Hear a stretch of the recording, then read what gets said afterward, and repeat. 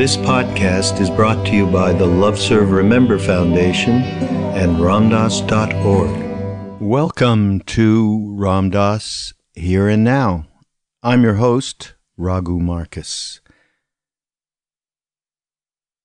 Today we are going to continue playing some of the talks that Ram Dass gave actually in March of 1969 in New York City. And a number of these talks, and I've indicated this before, they made up some of what was transcribed and became Be Here Now. So these are all, one could call, essential early Ram Dass thought and teachings. And this particular segment is about energy and what energy is, and relating it to our own introduction to energy. Mine, as many people, certainly from back at that time, and I'm sure from these times, whoever's had a psychedelic experience knows intimately the connectivity with energy, and that the substance of energy is the fabric of what this universe is about, what we humans are about. Ram Dass in this relates that whole notion with, of course, with Maharaji, his guru, our guru. And the way he kind of describes it, and the way I myself experienced it, is with Maharaji. I mean, when I first met him, I absolutely knew that there was nobody, no ego behind this mass of energy. You kind of could tell that it was, and I say it. Of course, he had a personality, and he was fun, and we enjoyed so much just hanging out with him, and he was just a ball of love. But there was also an itness to it. There was it was something like you knew that he always did the right thing was happening. And it wasn't a matter of him thinking about it or deciding to do it or any of that kind of stuff. It was just, you got a sense of of energy as the fabric of the universe, and he just embodied that. And so, there are many stories, and in this particular talk, Ram Dass, of course, he gives one as an example of Maharaji. Back then, his devotees, Indian devotees, basically, they all, not all, but many of them wanted to capture Maharaji. And I've heard in more than one instance, they actually, he said, okay, time to take rest. And it was the end of the day, and it was at night. And they showed him his room, because he would just go around visiting people from place to place and just being kind of part of the family. Anyhow, so one guy actually locked him in the room. He locked him in the room. And sometime very early in the morning, just before sunup, somebody came running to the owner of the house, or the head of the house, and said that Maharaji is like a couple of miles down the road visiting some other people. And the guy said, that's impossible. I locked the door. And he said, well, check it out. And he went in, and of course, Maharaji was not there. And Ram Dass talks about these things, these fantastical, miraculous kinds of things, but when they're put into some context of when you are not attached to anything and you are just part of the energy, the fabric of the universe, is there anything that can't be done, transferring that energy wherever you want it to be directed? And these, of course, are major siddhis, or power, spiritual powers. That term is used in India. So now, today, isn't His Holiness is working with schools like MIT, where they're trying to connect science and the spirit. Of course, they wouldn't call it the spirit, but that which is produced when, they've been testing meditators and seeing what kind of states that they go into and so on and so forth. So, some of this stuff is definitely going to come out in the wash and already has.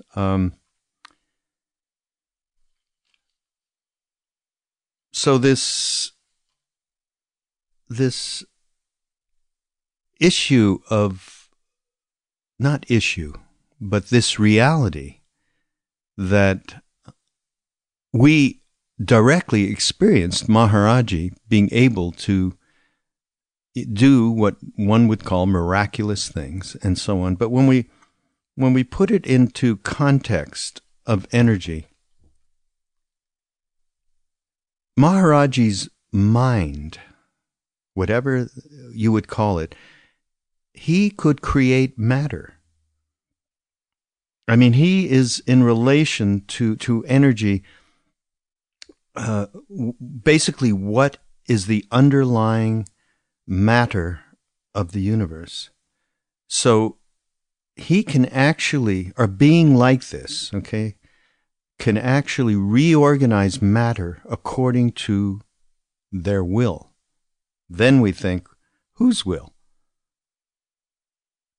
So that becomes the other question. And in this talk, Ram Dass talks a lot about that is very much part of our journey is renouncing our ego, our will. And the more that we do that, the more that we become in tune with it all, in tune, interconnected with everything that is. And again, I say it again, of course we were fortunate. We had this incredible example in front of us of Maharaji. And I mean, we had no scientific theory or anything like that. It wasn't like, by sitting with Maharaji that we knew anything at all. But deeply and intuitively, we all understood that here was a being who was radiating this incredible energy, but he wasn't attached to it. That everybody knew. And on top of it, more of shall we say, credence to this reality was that energy spread from him through all of us. We became more interconnected. We became way more aware of how this energy could permeate all of us in an instant. And that is very telling for what it is that we have as human potential. And that potential that we understood back then, that's carried most of us through to this day, is this love. But, you don't need to call it love. Love it's such a commonized word, if that's, it's become banal. But that energy absolutely was transmitted to us and has been transmitted from us, many of us who have become teachers and so on and so forth. Krishna Das being a good example of that. And allows us to have even the tiniest idea of faith that this exists. So, here's Ram Dass on Here and Now podcast. But imagine now the relation of servant and master, which is one of total surrender, so that the servant's only joy in life is in serving the master. Well, we go through enough trips from the old days of the Deep South movies to have certain mixed feelings about that. Of, well, what is that, slavery? Or is that like some kind of suppression of individuality?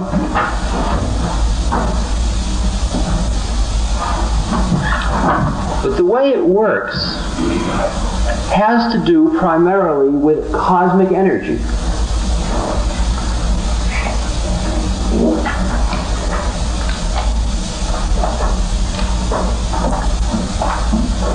Ram is pure light, pure energy, pure consciousness. He's like the sun. Now, there is a meditation that is done in India. I started to do it, but I am not yet able to totally do it. My guru brother can do it. I can do part way. There is a meditation where you start at sunrise and you look directly into the sun with your eyes open. And for the 12 or hours or so that the sun is out, you follow its course directly across the heavens, never closing your eyes, never taking your eyes off the sun.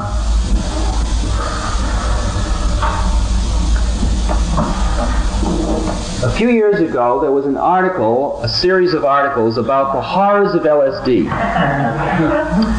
And one of the stories about the horrors of LSD was that some students at Santa Barbara College had damaged the retina of their eye by looking directly into the sun while under LSD.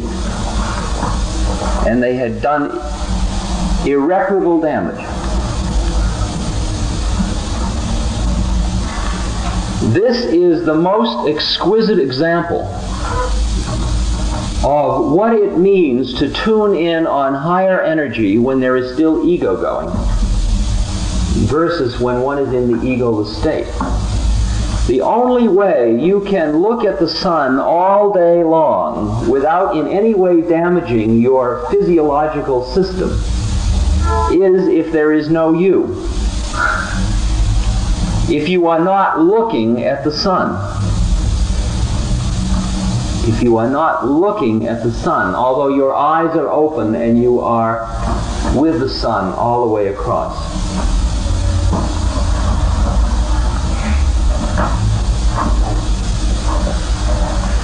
And this is the secret of tuning in on higher energy forces in the universe.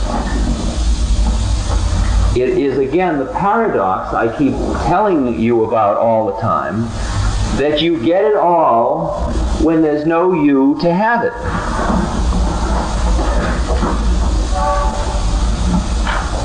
Imagine there is a huge energy reservoir that is the physical universe, since it is all energy. I mean, that is energy. It's just energy in a certain state. It's a certain pattern of energy. That is energy. It's just energy in a certain pattern.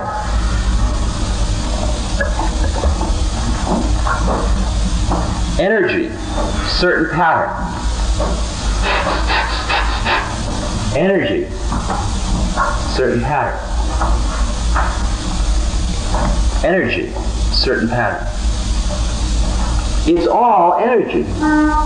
And you get into finer and finer, finer and finer, and you get into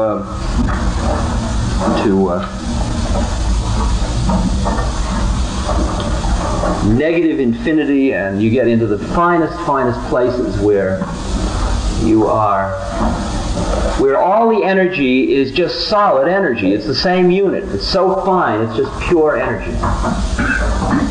Now, who are you in this whole drama of energy? Well, from one level of seeing it, when you are able to meditate and get free of this particular take of reality, you begin to see other human beings as very much like cloud formations or like collections or focal points of energy.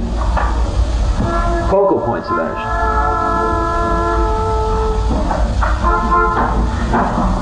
Now, when you have a very constricting type of model for handling energy, that model defines which energy you can use from the universe and how it can be expended and what it's got to pass through in the system. But let's say you surrender that whole game, so that you just become part of it all. Part of it all. You become a splash. Just become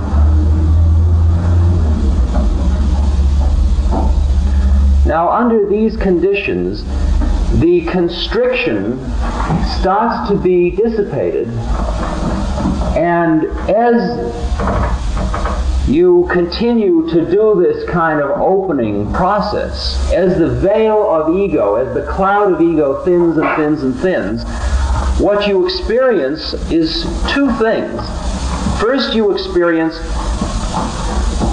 that you are in connection with much more energy than you thought you were. And next, you notice that once you have calmed your mind, you can direct that energy so that you can really start to feel that you are much more forceful, if you will. It's called a siddhi, or a power. Now, what has happened to many people through the use of psychedelics, and through other means, but primarily through the use of psychedelics, is that they have tuned in on these energy systems before they could know what to do with them. Now, when you tune in on this energy system, for example, you find you need 2 hours of sleep a night. That's plenty. You can't stay down any longer.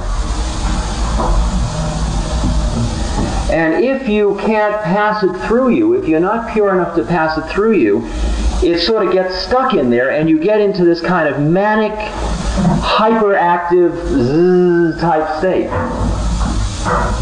You see this a lot with people, for example, who use amphetamines.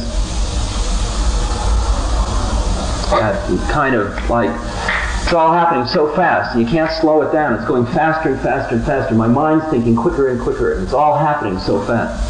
So much energy. So much energy.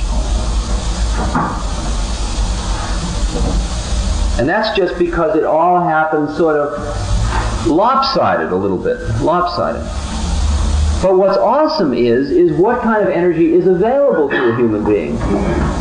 But of course, only when he is not ego, when he's not primarily ego. Now go back to Hanuman. Hanuman has the capacity that when he is searching for Sita, he comes to an ocean that has to be crossed, and he makes his body as big as the ocean so he can step across it, so big that he can hold the sun in one hand. And then he's crossing the ocean, and a huge sea monster is in the ocean, whose job it is to, what she does is she catches the shadow of birds in her mouth, and then the bird can't fly on without its shadow. It's stuck. I mean, these are such fun. And so she catches Hanuman, and it's like a test for Hanuman. And Hanuman says, "Honorable Mother, look, I'll come back and play with you later. I've got to go get Sita out of this scene because I'm serving Ram." And she says, "No, I'm not going to let you go. I'm going to eat you."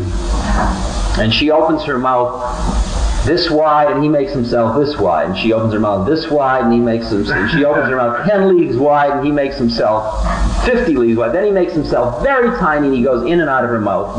And he says, "I did it." And she says, "You've done it. You passed the test. I am a servant of Ram's. I wish you luck." And on he goes.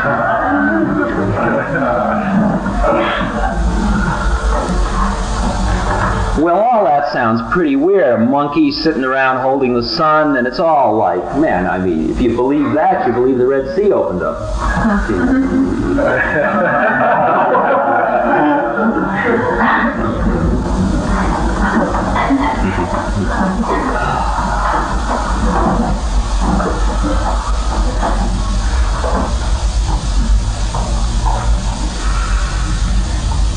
The whole process of tuning in on all of the energy of the universe so it all is part of you is extricating you from you. Simple as that. That's what non-attachment means. That's what renunciation means. I mean, you can be buttering toast. You can be lifting a rock. You can be making love. Who's buttering the toast? Who's lifting the rock? Who's making love? Buddha says, there is no doer. If you think there is a doer, you are still caught in the wheel of birth and death. Hanuman doesn't sit around saying, I, Hanuman. He doesn't sit around saying, I, Hanuman. Hanuman exists. He exists only to serve Ram. He exists only to serve Ram. Now, just start to juxtapose this with our Western model about ego and identity and individuality and doing your thing and developing your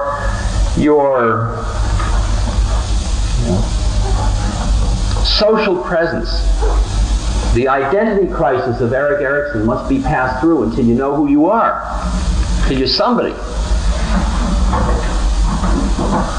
You're somebody. See the problem? Tricky problem. Because as long as you're somebody, you're dealing with a finite amount of energy that is able to function through somebody. Only when you become nobody do you have all the energy. That's the paradox. That's the way it works. So the way the system of Bhakti Yoga is set up, you see, is that in this particular sect I'm in, my guru spends all his time serving God. And he is so pure that, like Hanuman, he is nothing but the breath of Ram. That is, there's nobody there. There's nobody there. And therefore, he is pure energy. He is pure energy. I mean, most of the stories about the guru I don't tell because it feels too far out. It feels inappropriate. Inappropriate.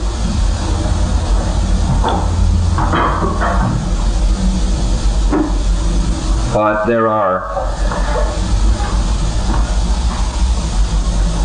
At one point, the guru is having darshan in a small village, and the man whose home he's in feels very badly because so many people are coming to the guru, and everybody, all of the guru's devotees are into protecting the guru. You see, it couldn't matter less to the guru, because he's nobody. And if you didn't watch him, he's just got a blanket, he'd drift off into the woods, and nobody might see him again. So all of the devotees are into holding him because he's a big deal, and let's hold on to him because he's our connection. Keep the connection cool. You take care of him today, I'll take care of him tomorrow, bring him food. Because just to be near him is like being around the sun. That's what it feels like, the sun. So they put him in this room with no windows, they locked the door and left him there so so that people wouldn't bug him for a while. That was in the head of the devotee. And a few hours later, somebody came rushing up to the devotee saying, "Why did you let the guru out?" Maharaji. Well, he's 2 miles down the road walking off towards the jungle. Door was locked. Key was in the guy's pocket. No windows. I'm not going to explain it. I mean, I can tell you about transformation of body and cells and all this kind. I can explain it to you, but it's really not relevant, except to say that his mind creates matter. Because he is in the relation to energy, and since energy is what underlies matter, he is in the position of being able to reorganize matter according to the will of his head. Whose will? Not my, but thy will, O Lord. That's what the Bible says. That's the key. Not my, but thy will, O Lord. In other words, obviously there was something to be done 2 miles down the road.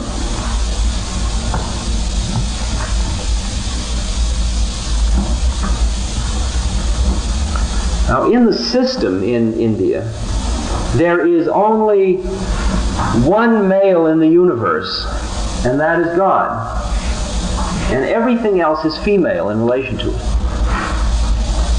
Not feminine, female, yin-yang, in the sense of it is receptive, the passive, open, type thing. It's this.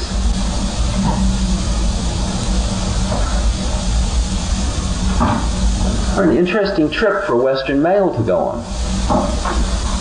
I mean,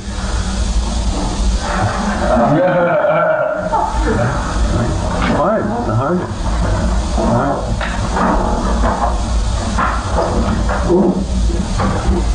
It's funny what that word surrender means. See what the word surrender is starting to mean? I mean, what you're really giving up? You're giving up your whole trip. I mean, you've been prepared for that trip all these years. You've engineered it, you've organized it. Tim, my old buddy, Tim Leary, used to say it. He'd say, isn't it terrible? He'd say, everybody is up in the control cabin of the ship, running the ship, and nobody's down dancing. What a drag. So at one point we decided we'd run a community experiment at Millbrook, and we set the scene up so that we figured, well, at that time there were 12 of us. So we figured, how many people does it really take to run this whole scene? Well, 4 is ample. 4 people can order the milk, get out the psychedelic review, deal with all the bill collectors, keep the police cool, so on. The other 8, why should they have to sit around making all these decisions every day? So they became the monks and the 4 became the abbots. And it was a rotating abbot tree, so that every 2 weeks there was a shift over, and some people, you'd get about a 6-week gig as a monk. And as a monk, every morning, it was a very interesting experience. Every morning you'd wake up and somebody would say, you'll wear that today, you'll eat this, today you'll work in the cornfield, now you will rest, now you will eat, now you can, How far out? A Western individual, me with my PhD, giving up my decision-making ability,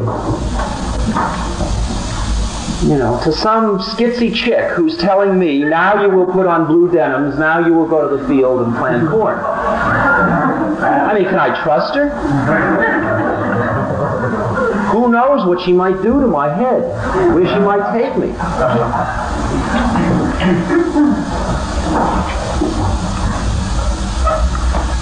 Very interesting experience, the experience of surrender.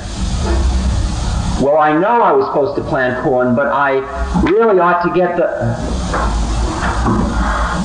Who's in control of the ship? You or me? You are. Plant corn. All right. Plant corn. Not only plant corn, but be here while you're planting the corn. Don't be thinking about the book you're writing. We intellectuals have a slight, sickness that way.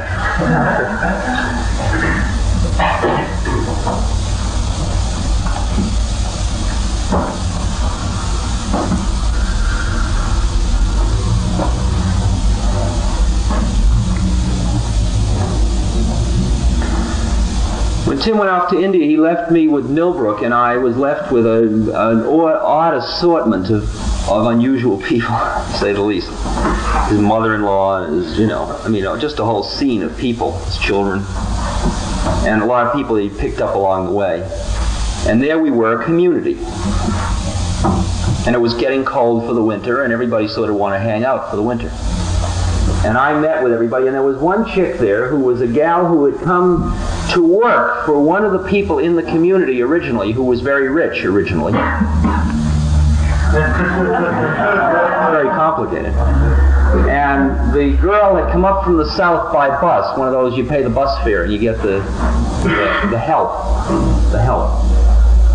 So we met as a group and we said, all right, here we are. And she says, I'm not here, I just work here. Sorry, baby, no servants. Well, where am I going to go? Where you can stay, but you can't be a servant.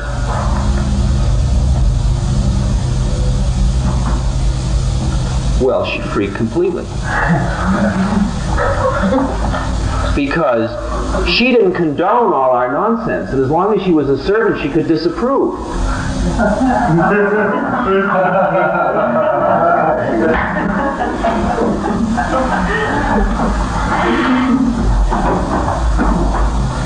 Servant problem. Servant. Servant.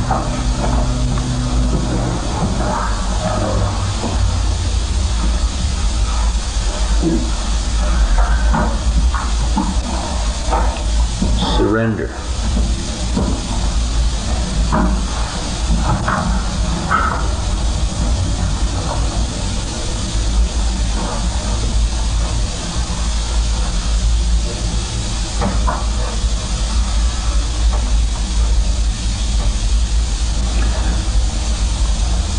My early part of the travels in India, when I was traveling with my Guru brother, we were walking from temple to temple. And he knew the ropes. He had been in India for 5 years. And it was natural that he would say, well, we'll eat this and we'll stay here. I mean, I got into it very gently.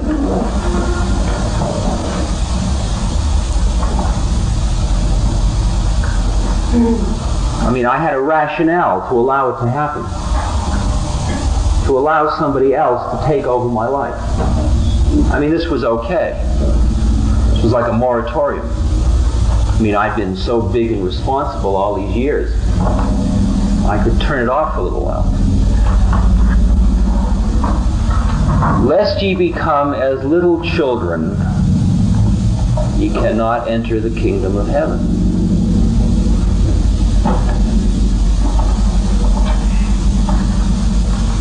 Unless you start again, become that trusting, open, surrendered being, the energy can't come in. The energy can't come in. That's the kingdom of heaven. The energy. It's the same thing. Cosmic consciousness, you name it. Same thing. Consciousness equals energy, equals love, equals awareness, equals light, equals life, equals wisdom, equals beauty, equals truth, equals purity. It's all the same trip, all the same. Any trip you want to go leads to the same place. Purify enough, immerse, become beauty enough. Become it. Become it. The potter who becomes his pot. Embrace the 10,000 beautiful visions and the 10,000 horrible visions. Become one with the universe, and then all of the energy passes through you. You are all of the energy. You are all of the energy. This podcast has been brought to you by the Love Serve Remember Foundation and Ramdas.org. We appreciate all the support for the Foundation and for Ram Dass's work, and we hope that you will continue that support. You can go to ramdas.org and click on the Donate Now button and follow the prompts. Thank you.